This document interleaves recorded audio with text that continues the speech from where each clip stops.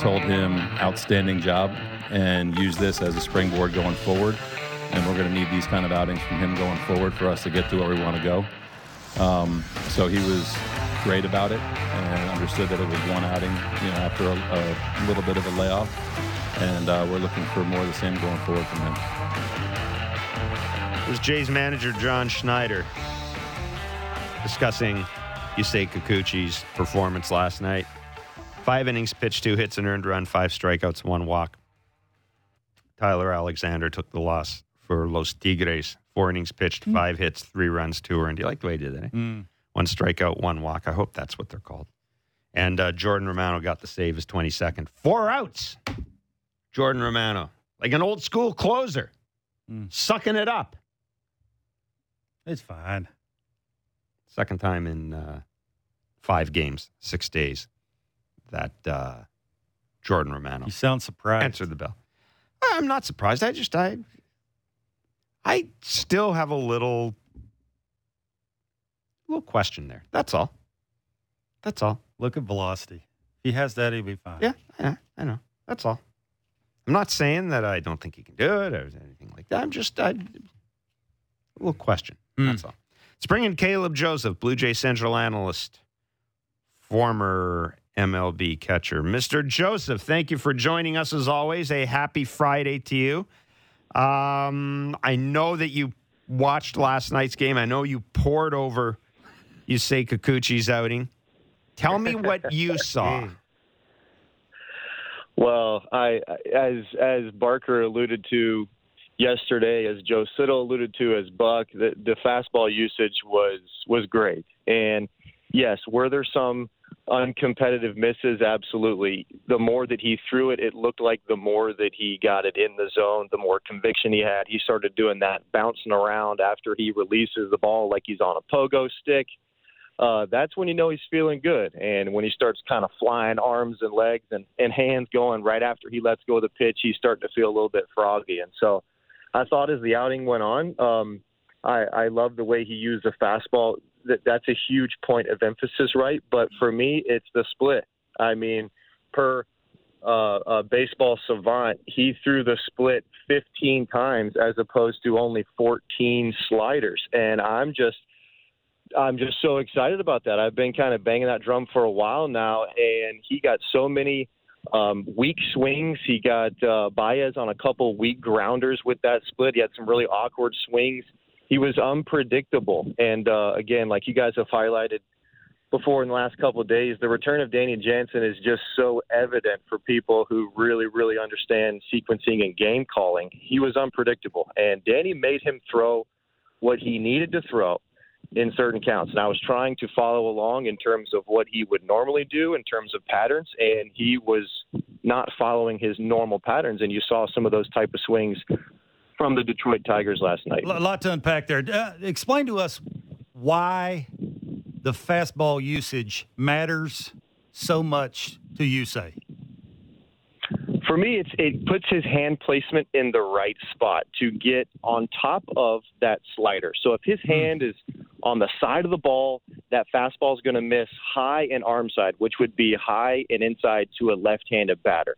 And then he tries to throw that split, and if your hand is on the side of the ball, that split's going to have some real funky action, a la Kevin Gausman. When he gets on the side of it too much, it starts to plane out, which means it has more left to right break than up and down north-south break. And so it's all about hand placement. I feel like I've said that till I'm blue in the face, not only on this show but other platforms as well. When he's able to get that finger over, thumb under the ball, he gets that true rotation. He gets really good zip on that fastball, and it puts his hand placement in a better spot for the split and for that slider. I almost croaked when fourth pitch of the game, I think it was, to Robbie Grossman. His first slider gets walloped down the left field line before he'd even swung the bat. I'm going, here we go again. But he made the adjustment. Yeah, he left a hanger to what was his name? Castro, maybe one of the Castros for the home run, hits off the top of the wall. But other than that, I thought the depth on that slider was much better. And most of that is because he's in the right spot. If your hand is not on top of that ball, ripping on top of that seam,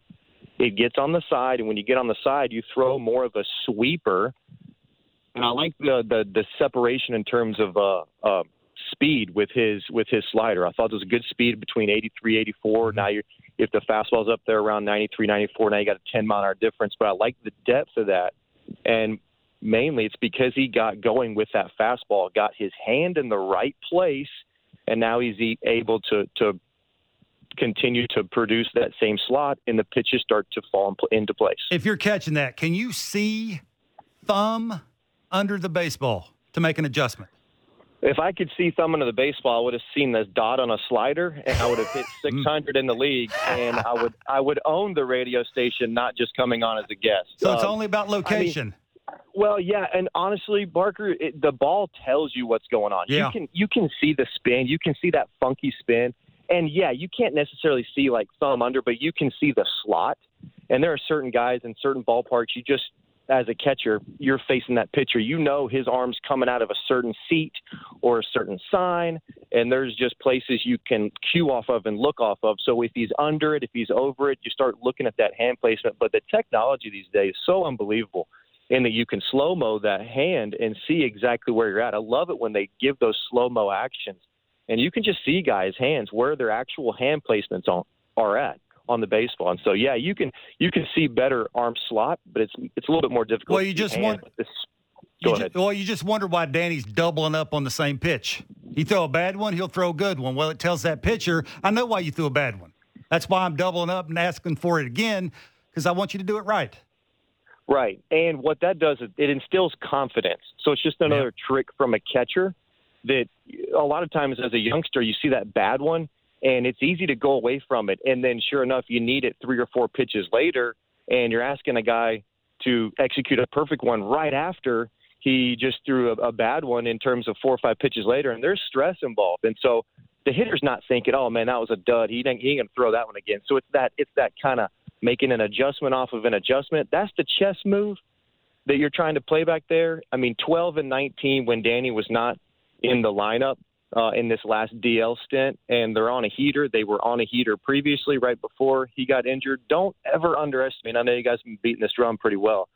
Don't underestimate the value of experience behind the plate. Danny has come in and just really allowed some guys to settle back into their groove. You know, one of the things, talking about Danny, I went back and listened to an interview we did with him just after Kevin Gausman was acquired. And he was talking about catching guys who throw splitters and how, you know, he said we're going to have to try to find a splitter machine that he could work with in the offseason and things like this. But one of the things I've noticed with Danny, and I know they talked about it in the telecast last night, Barker's mentioned it, I know you've mentioned it as well, the way he sets up, the width, the way he spreads his legs out, the way he presents the target, when he knows that he's catching a guy whose splitter needs to be good in that particular night. That's not the easiest thing to do for a catcher, is it, Caleb?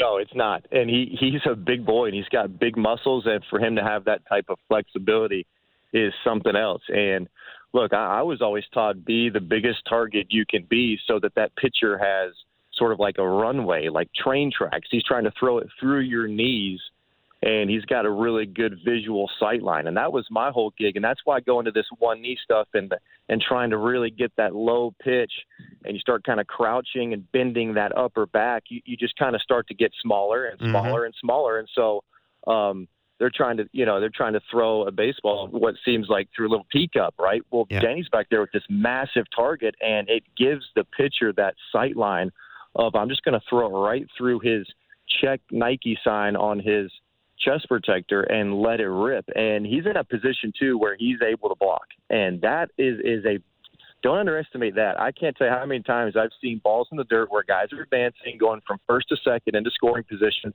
or goodness, even third to home for a run because guys are on a knee and they can't move. Danny's an excellent blocker, and from that position he can move laterally so quickly, and that split has a mind of its own. Sometimes it goes left, sometimes it goes right, sometimes it goes straight down, and for him to be in that position, he's ready for their worst one. So what it does, it continues to instill confidence to throw the mess out of that pitch, knowing that I've got a guy that can literally block it from the left side of the plate to the right side of the plate, and we're not going to give up 90 feet. Caleb, what are you seeing with Matt Chapman at the plate?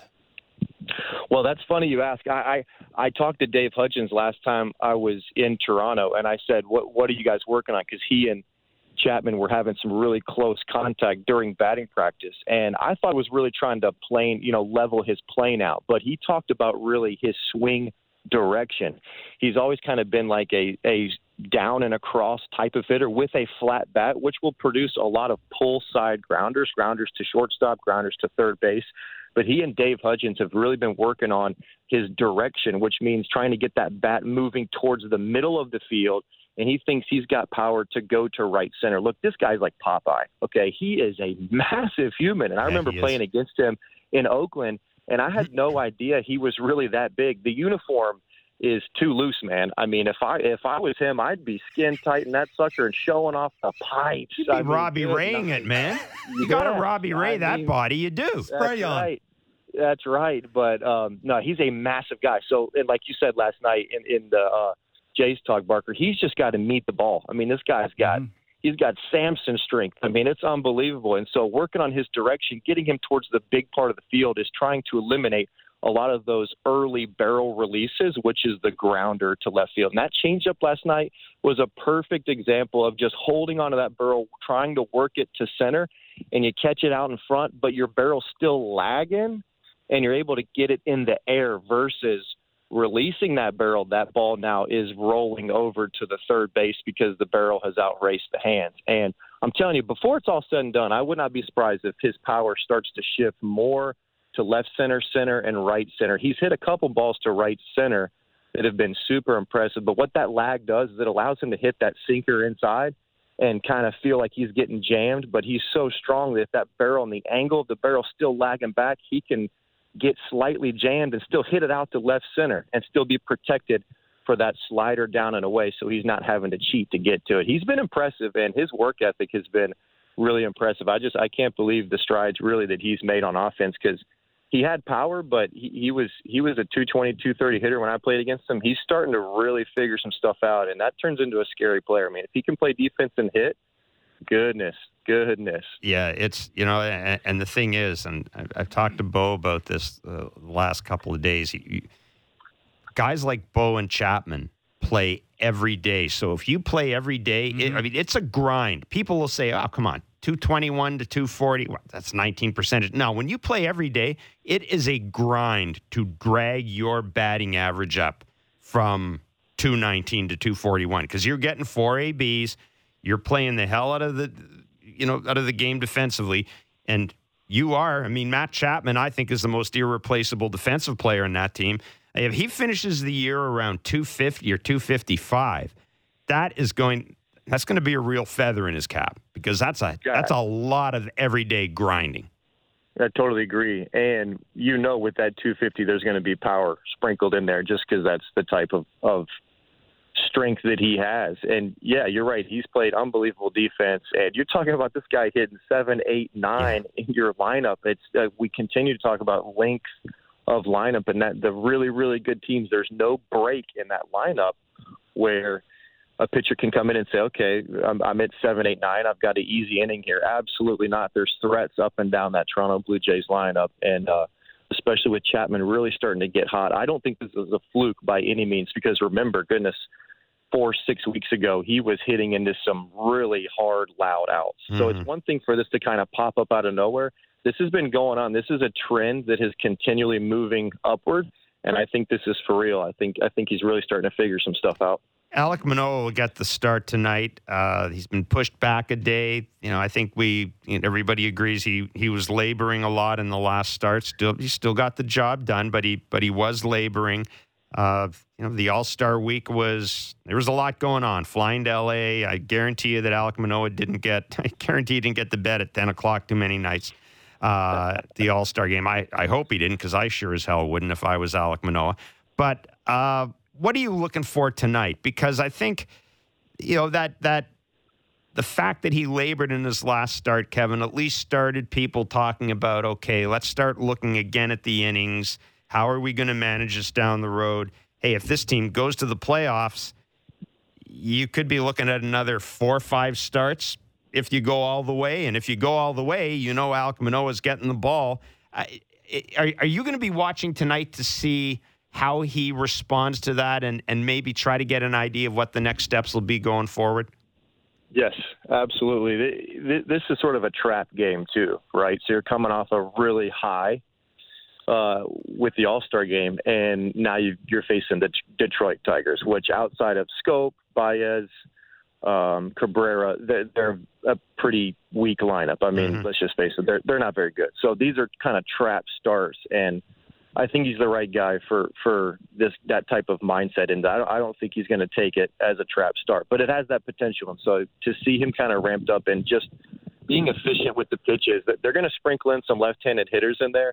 And I'm on the changeup board. I really believe that the work with a changeup is just going to continue to help him navigate those left-handed hitters, because yes, you have the back door slider to left-handers, you have that back foot slider. I'm not worried about right-handers at all, but something soft moving away from the left-handed hitters is just so necessary as a starter, in that it starts to really, you don't get boxed into one side of the plate. He's got that comeback two seam on the inner half, but if he can get something moving away, that inner half, that two seam becomes even more exploitable, if that's even a word. And so you really get guys looking to both sides of the plate. He's got the heater up and away, but outside of that, I really think if he can continue to work on that changeup, man, 2-3 months ago, I thought he was really starting to figure it out when he had that start at Cleveland. I loved the action on that changeup.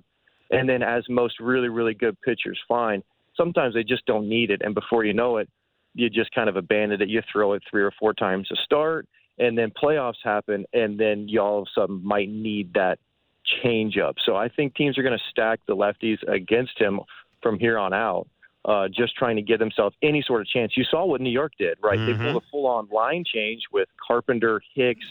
They set LeMahieu and even Stanton, I think, trying to get left-handers against them. Even their best right-handers, they were sitting because that matchup is so flip-flopped. I would love to see him utilize the backdoor slider changeup combo, get their eyes looking out there as best as they can, and then just pop them inside. I think that's a really good recipe, but you can't expect to have that pitch in September or October if you haven't really done some work to feel out that release point and how those things are going to happen. So I hope he can utilize that today. Do you think innings will matter with him this year? Oh, man, I sure hope not. I mean, if there's one guy in the organization that can handle, that looks physically like he can handle a massive jump, it's that guy. He's a horse, and you've talked about it over and over and over. But until you stand up next to this guy, he's a Mack truck, folks. He's a Mack truck, and he's a massive, massive guy. And if there's the velocity is just easy. It's free and easy. He doesn't look strained really at any point, and that's what's so encouraging to me. These guys that are, like you said, high octane, just full on 100% release point. Those are the guys you just kind of not necessarily worry about, but you just love it when you have a guy that is just super free and easy, and his huge body, he uses his legs so well, and those things are tree trunks. I think it's repeatable. I wouldn't worry about it, but look, I'm just a country boy from Tennessee. I don't know about load management. Caleb, we appreciate you doing this, man. I think you know about load management too. Yeah, you have to learn how to really manage your load when you're playing once a week in the big leagues as a backup catcher. Boy, it's tough. Well, there's a knack to that. It's an art. It's not the easiest thing. It is not. Hey, I'll tell you one thing, and I'm not trying to get off on a tangent here, but it is so hard to hit when you play once or twice a week. So everybody get off these guys' cases and start to appreciate Raimel Tapia for, as he's not playing every day and comes in and produces. That is the hardest thing to do in baseball, is to come off the bench playing once or twice a week and stink at hitting. It's so dadgum hard. And that's why I was a 220 hitter. If I'd have played every day, I'd have been a Hall of Famer. No question. You're a Hall of Famer in our books, Caleb. Thanks for doing this, man. Way to go. You guys are great. See you soon. Right, we'll see you. Take care. That's Caleb Joseph, Blue Jays Central analyst, former catcher. It is impossible. Tapia kicking his knee to his ear, trying to get it down, take Big Daddy hacks. It's impossible to do what he's doing. Caleb was right. It's not the easiest thing to do, but you got to buy into it. Yeah. You got to say, I got to figure this out, give myself a chance. And they're getting it done. Give them credit. Yeah, and Tapia is I look at Raimel Tapia, and I wonder how much of a routine, because he's such a, I mean, you look at the guy, you want to talk about guys who are athletic. Look at the guy, his percentage of body fat, he's got to be the lowest in the team percentage body fat. I mean, he looks to me like Oscar. He's okay, thank you. Man. Yeah, Teos, yep, I stand corrected. But Tapia looks like a sprinter. He does. Tapia looks like a sprinter. He's got that body type. And I just don't know how you would, given the way he plays, given the way he hits, given the fact that, you talk about him having happy feet, I don't know how you'd work on that to keep all that ready to go. Because it's not like, I don't think you'd look at Tapia and go, man, that's a smooth swing and there's not much going on. I think they do a good job of keeping him in the flow of the season. They play him enough. He's a fourth outfielder. Not going to play him all the time, but they play him enough that it matters that they can get the foot down and, he can do things defensively and running the bases, and it sort of gloves off with him. Yeah. Go do your thing. When we write your name in a lineup, whether it's leading off, whether it's 9th, 8th, go do your thing. You got the green light. We're not going to, do anything to keep you from being who you are, and that's really something they don't have, quite frankly. No, and when he's in the game, there's chaos, he puts a lot of pressure on the defense. Now, I still think there's something to be said for chaos in a game. Sure. Like for a guy that you just don't know, what can happen. Look at the way dudes run the bases. It ain't good. No. And when you got a guy that knows how to go first to second, tag up on a ball, second to third, go first to home. It sounds simple, and every big leaguer should be able to do it. But a baseball fan who watches games like I do, like you do, like a lot of baseball fans do, watch how teams run bases. It's not good. There's a reason you made this point a couple of months ago, and I've thought about it. We're talking about good teammates, and you say, know what a good teammate is? A good teammate is a guy who makes the right decision tagging up, who makes the right decision taking the extra base, who makes the right decision so that you get an RBI if you're a run producer. Sure. And one of the things, you can see why Tapia is so popular in that team, because if you come up to the plate and he's in second base. If I battle against a really tough pitcher and I luck out and square one up and hit a ball in the gap and he scores on a ball he shouldn't have scored on, you love him. You're buying him dinner. Oh, no question. Listen to Dan when Kirky's on second base on how he talks about how big the secondary lead needs to be. It's little things like that. A small lead, a big secondary lead. Mm-hmm. You don't want to draw attention to yourself, but you want to cut corners. You want to get big leads. Getting a big lead doesn't mean you start with a big lead. It's that you end up with a big lead, and then your momentum – when you're landing on your right foot, everybody lands on their right foot. Good base runners do. When you take your little shuffles and you're getting your momentum on that right foot to where you're wanting it to go towards your target, you don't have to be a fast runner to do that. You got to want to run the bases, and he wants to run the bases. It's fun to watch him on the bases.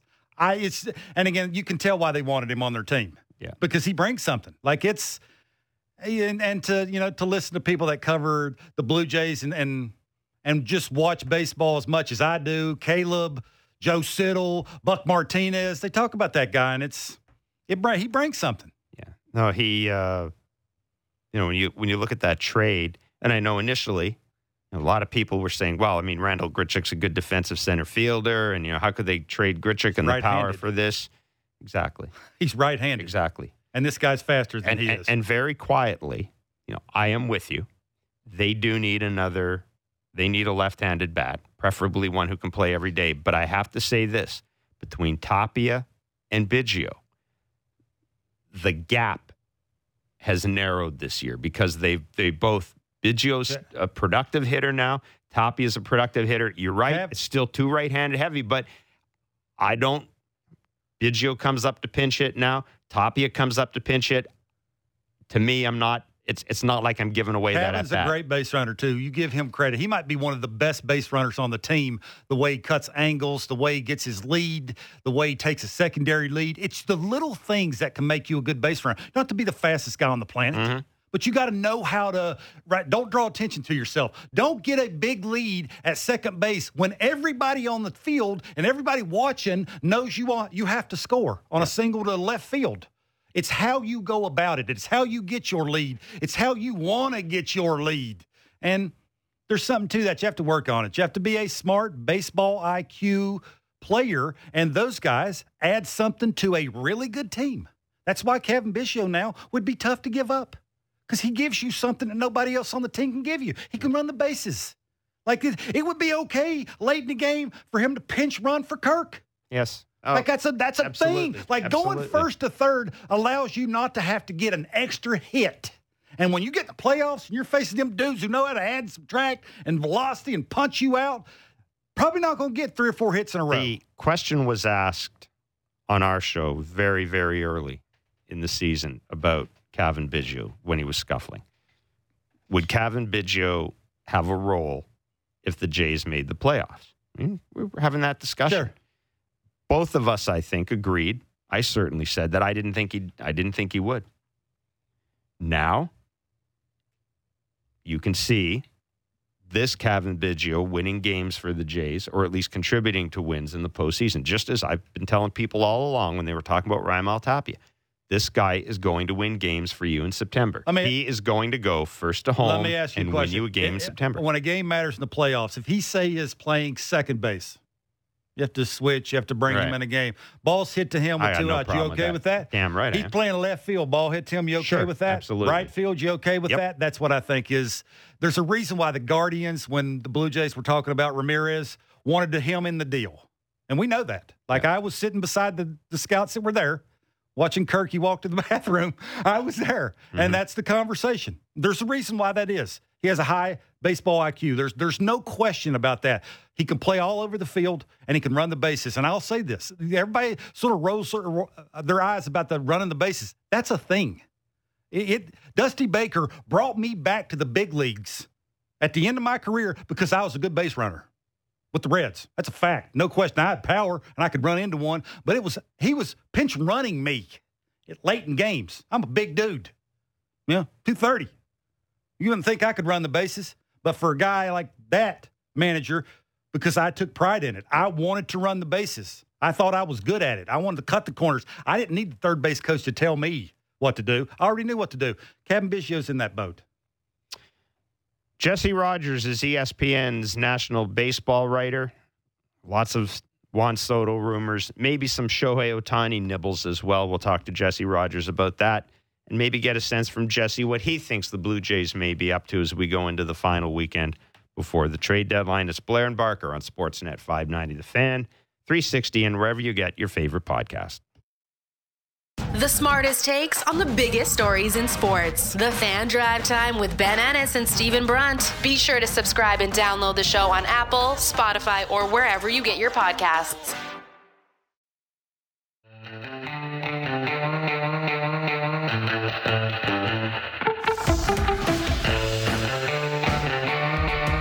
We've got some questions for Kevin Barker, part of Barker's Back Leg Bits. We will get to that in a minute.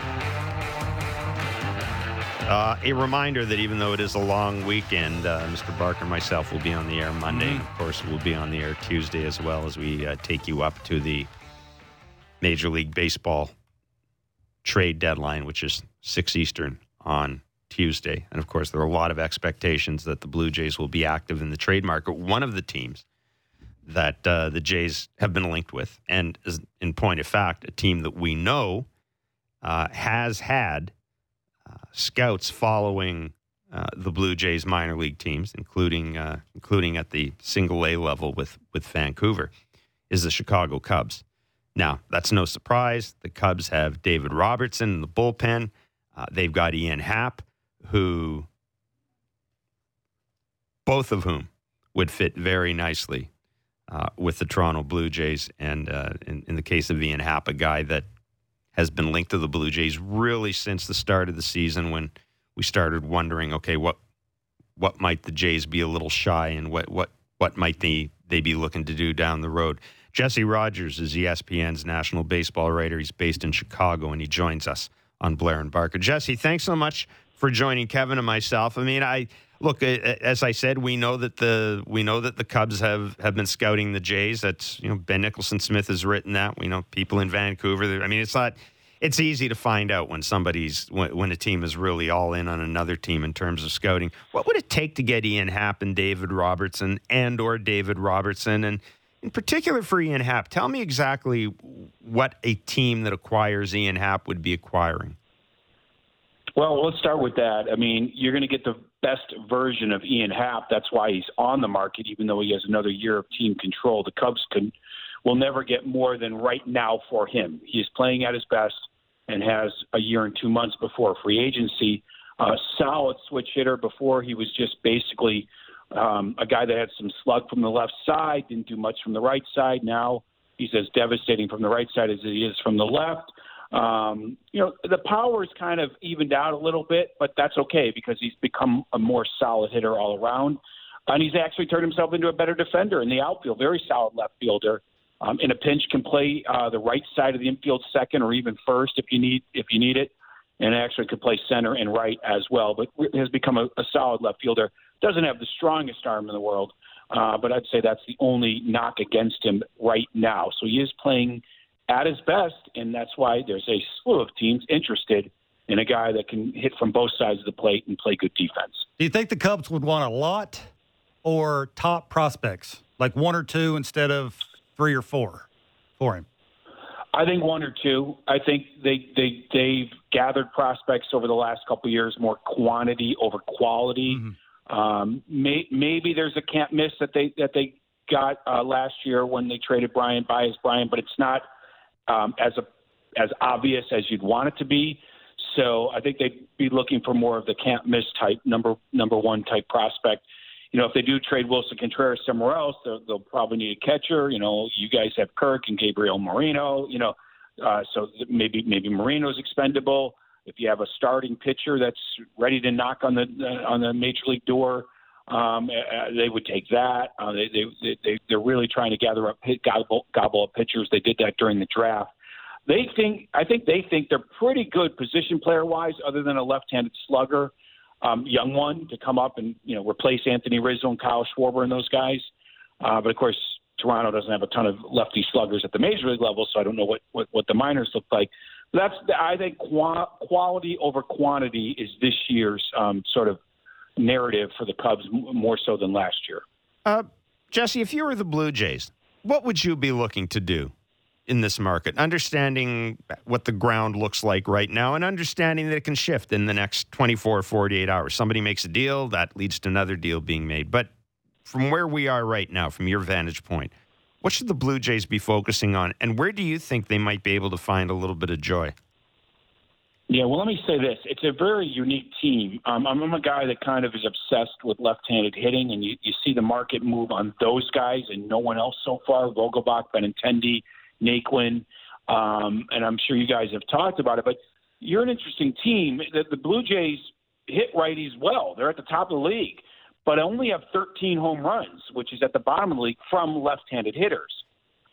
I feel like in the playoffs, you're going to need to run into a home run or two from the left side when you're facing Max Scherzer and Justin Verlander. Pick your name of top right-handed pitchers that you might face in the playoffs. Regular season is one thing, but Toronto's OPS against right-handed pitching is great, awesome. But to be dead last in homers from the left side, I think you need to find that somewhere. Happ could provide a little bit more of that. I don't think you have to overhaul your offense, though. I think if you add just one left-handed hitter, of whether it's a platoon guy, a starter, bench guy even, I think that kind of balances the lineup out. You're not going to dramatically change your lineup at this late stage, and it's a good lineup as is. So that'd be one thing. And then I would just fortify on the pitching staff, both starter and reliever. If you can get Luis Castillo, you add that to the top of the rotation, awesome. If you can get David Robertson, if you can get there's several Cub pitchers, actually, Michael Givens. You do that to the middle back end of your bullpen, and then you just hope your best players are your best players, right? You had a taste of the playoffs, and now you try to take that experience and go to the next level. But the deadline for good to great teams, it's just augmenting, right? The White Sox here in Chicago, where I am, need to maybe make a bigger move. I'm not sure they could even change the heart and soul of their team, they're probably just going to add relievers. So that's the way I kind of look at the Blue Jays. At the beginning of the year, I would have said they don't have enough left-handed hitting to hit righty pitching. But they are hitting righty pitching okay. That can change in the playoffs. So one left-handed bat is certainly a need while augmenting the pitching staff. Where do you think Soto goes? Well, everyone likes to say the Padres are the leader in the clubhouse right now. I think the Dodgers are going to get in the mix before it's all said and done. If he gets moved, I'd put the Dodgers still number one. I guess the Padres are there. I don't like what the Padres have to offer unless they really unload their farm system. They don't have the major league players that are attractive in my world if I'm Mike Rizzo of the Nationals. So their strength has to come from the minors, and they do have some top prospect. The Dodgers and the Cardinals can do a good mix of major league players, current major leaguers with tons of service time left, along with a great farm system, at least in L.A. So I actually put the Dodgers as my number one, St. Louis and Padres maybe 2, 3 right there. People talk about Seattle. I don't know about Seattle. I feel like they'd have to rip apart a team that they're building. But, look, you're willing to do that for a generational player. So, to me, Seattle's a wild card because Jerry Dipoto is kind of a wild card himself. But I think it's the Dodgers first, and then maybe the Padres or Cardinals, or he doesn't get moved at all. Yeah, I'm kind of with you in that. I mean, I think Dustin May's strong rehab start is probably, that probably factors in here. If I'm the Nationals and I can get I make this deal, I got to get somebody like Dustin May or Nolan Gorman as part of the return. What I wondered about with the Padres, and you'd certainly be closer to this situation as a national guy than I am. Now, we know that the Padres got into it with Max Scherzer last year, and there were some hard feelings involving Scott Boras over the Scherzer deal. Could there be any carryover or any reluctance on the part of the Padres getting involved in something like this again with another high-profile Boras client? Or do you think that, that's just too much of a conspiracy theory and that you're talking about a once-in-a-lifetime player? Doesn't matter whether or not you particularly love the agent. Look, if every front office that had mixed feelings about Boras slowed down on deals for his clients, they'd never get deals. That's true. No, because, look, you don't have to negotiate with Boras for 2.5 years. Right. It could be that's one of the most incredible things about this. It could be a 2.5-year rental, and then he gets his. Maybe at that point it won't be $500 million. It would be $500 million today, but 2.5 years later it might be $400 million. Who knows? So that's the beauty of trading for him now, as everyone likes to say, 3 pennant races. When he became available, I kind of thought that Mike Rizzo was just going to throw some feelers out there and then take this to the winter meetings, open up his suite to 29 teams. I feel like the Yankees, even the Dodgers, the Astros, whoever, they'd be more involved in December. I mean, if you have a 10-game lead in the division, do you really want to have this headache for the next, 5 days or 2 weeks when he be? But you got to explore it because it is Juan Soto. So, Padres, I think, probably want to do it because they feel like that's the only way they can win in the playoffs, and they're willing to unload their farm system. At some point, they have to overtake the Dodgers in Machado's prime. Tatis is coming back, and just, you have 2.5 years to go for it with Tatis, Machado, and Soto. I see why the Padres want to do it, but I don't think Boras is part of the equation at all. And you get hurt feelings, then you make up the next day because that's what you have to do as an executive and as an agent. Jesse, really good stuff as always, my friend. Thanks for doing this. Travel safely and enjoy the trade deadline and try to get some sleep. Thank you. Yeah, we'll do. And I will say, you mentioned the scouts looking at the Blue Jay system. I have seen Blue Jay scouts following the Cubs. Saw them at Wrigley Field. I'm not in San Francisco, but pretty sure they went there from the people I've talked to. So yeah. It does feel like there's smoke and fire. But I would say the same thing about the Rays scouts. Same thing about the Padres scouts. So they're all following the Cubs. You know the teams. Yeah. The Cubs have up to 6 or 7 players teams want. So that's why the stands at Wrigley were full of scouts the last homestand. Awesome. So we'll see how it all shakes out. Great stuff. Thanks, man. Be well. Thank you. Yep. Take care. Jesse Rogers, national baseball writer with ESPN. Sounds like Dodgers do it, so Padres can't. Well, there's a little of that. There is, but you're getting Juan Soto. You're. Yeah. Well, we'd rather get him Juan Soto than the Padres get him. I kind of like. I like that whole Dustin May situation. I think that. I mean, if you're the Nationals and you've got to get something to show your fans next week. Right? You just traded your franchise player. You really want Nolan Gorman in your starting lineup Wednesday or Thursday, or you want Dustin May available to go. Gavin Lux would help. Gavin Lux is another guy. Hey, you know what time it is? It's time for Barker's Back Leg Bits. I remember Kevin could rake in the Texas League. He killed that league. Well, that's what you remember. I was that good of a player. That's why I had a super long career in the big leagues. No, I'm just kidding. We got an interesting trade proposal here, Kevin. This is Barker's Back Leg Bits, by the way, where you DM myself. My Twitter handle's SN Jeff Blair, and we pull questions out for Kevin. Jared McCorrister. You got me thinking, Jared. Hey, guys, what do you think about the Blue Jays trying to get Jock Peterson? Think about this. We don't know what the Giants are going to do yet. The Giants are kind of on the cusp. We know that the Giants, they're getting up there a bit. I mean, the Giants need about a 2-year sort of overhaul of their team. I've told you, I think the Giants, between Bogarts, Judge, and Soto, the Giants are going to get one of those guys. I think the Giants need a big-time player. They need all this stuff. The Jock Peterson is not going to play center field for you. It's a pretty good left-handed bat to get. Pedigree. Playoffs. Other than DHing, and we've already talked about the issues you could run into if George Springer's hurt, and you got to figure out, and he needs to DH. What do you do with Alejandro Kirk and days that Danny Jansen catches? I don't know when you'd use Jock Peterson. You're not platooning him with the left fielder. Okay. We're not platooning him with Think about Gurriel. this. Game 1 playoffs. Alek Manoah, Kirky. Who's DHing? So right there would be your guy. It would work out.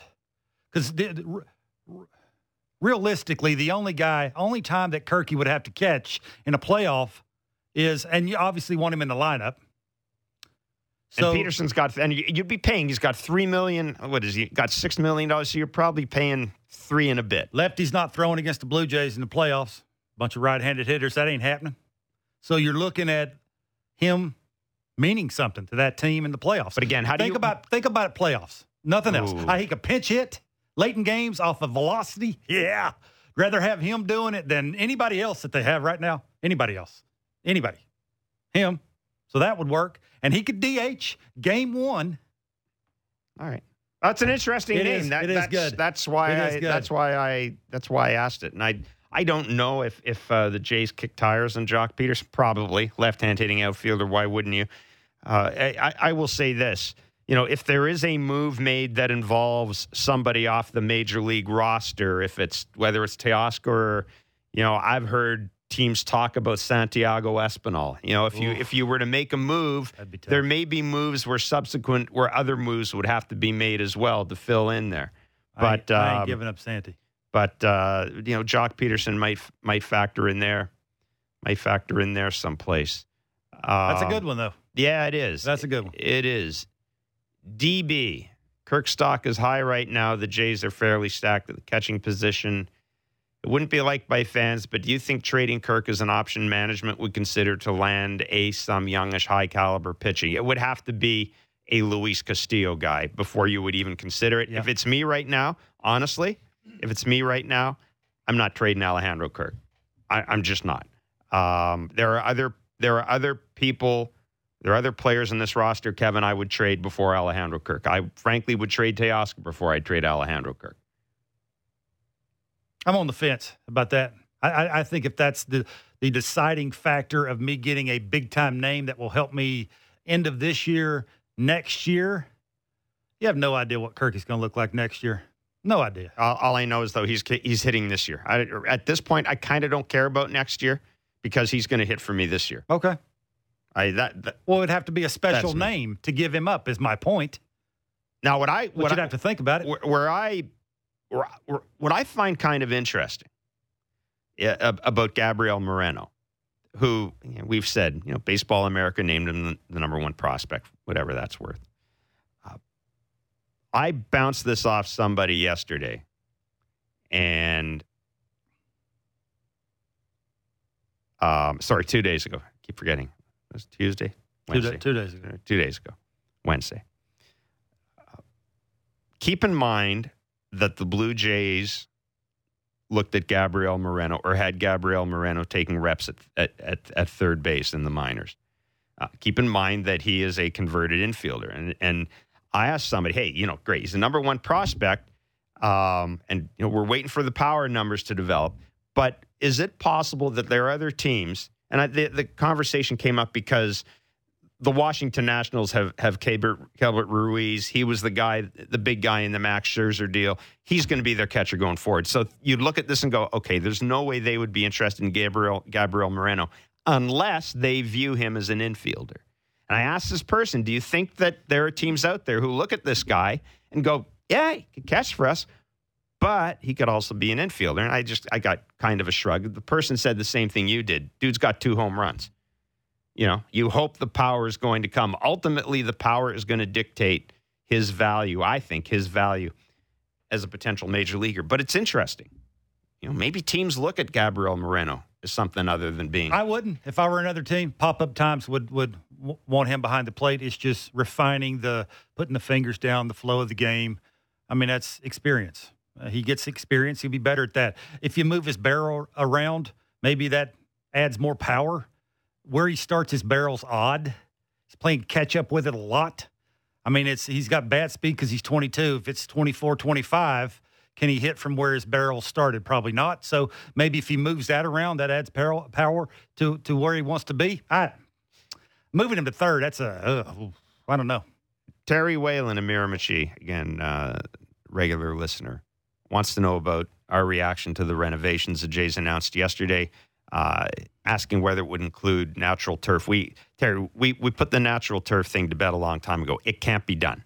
At some point, and I was at the news conference, Paul Beeston floated this idea about natural grass at the Rogers Center. I talked to someone that night, and they said, Jeff, there's no drainage. Like it's not possible. It's not a matter of, and I know the Jays did, Guelph University, they did research and going, this guy said, Jeff, there's no drainage. It can't happen. It just can't. It can't grow. Hydroponic license. He said, it doesn't matter. There's no drainage. It doesn't matter. So forget the natural grass. That ain't ever happening. What did you think of the renovation? I liked it. I like the fans being closer to the players. I like the players being closer to the fans. Do you like the fact that we're going to have an asymmetrical outfield fence? I'm a fan of putting nooks and crannies in the higher outfield bullpens fence. Will be the question mark for me. When you're that close to fans, you got to be real careful. Like that's the one thing. Now I understand. Toronto fans in the past have had a knack of throwing stuff on the field, too. I understand. It depends on which team is the closest to the fans. Now you can maneuver that around and sure you could make sure that happens the way it's supposed to happen. I like it. It's about time. Make adjustments. This is the number you have to work with. It's $300 million. That's the number. Yeah. You got that to work with. You do it the best you can. Try to make it look a little brighter. Absolutely. It's warmer to fans. It's going to be more sunlight. I like it. No, I'm with you. That's it for Blair and Barker. Mr. Barker and myself will be doing Blue Jays Talk Sunday.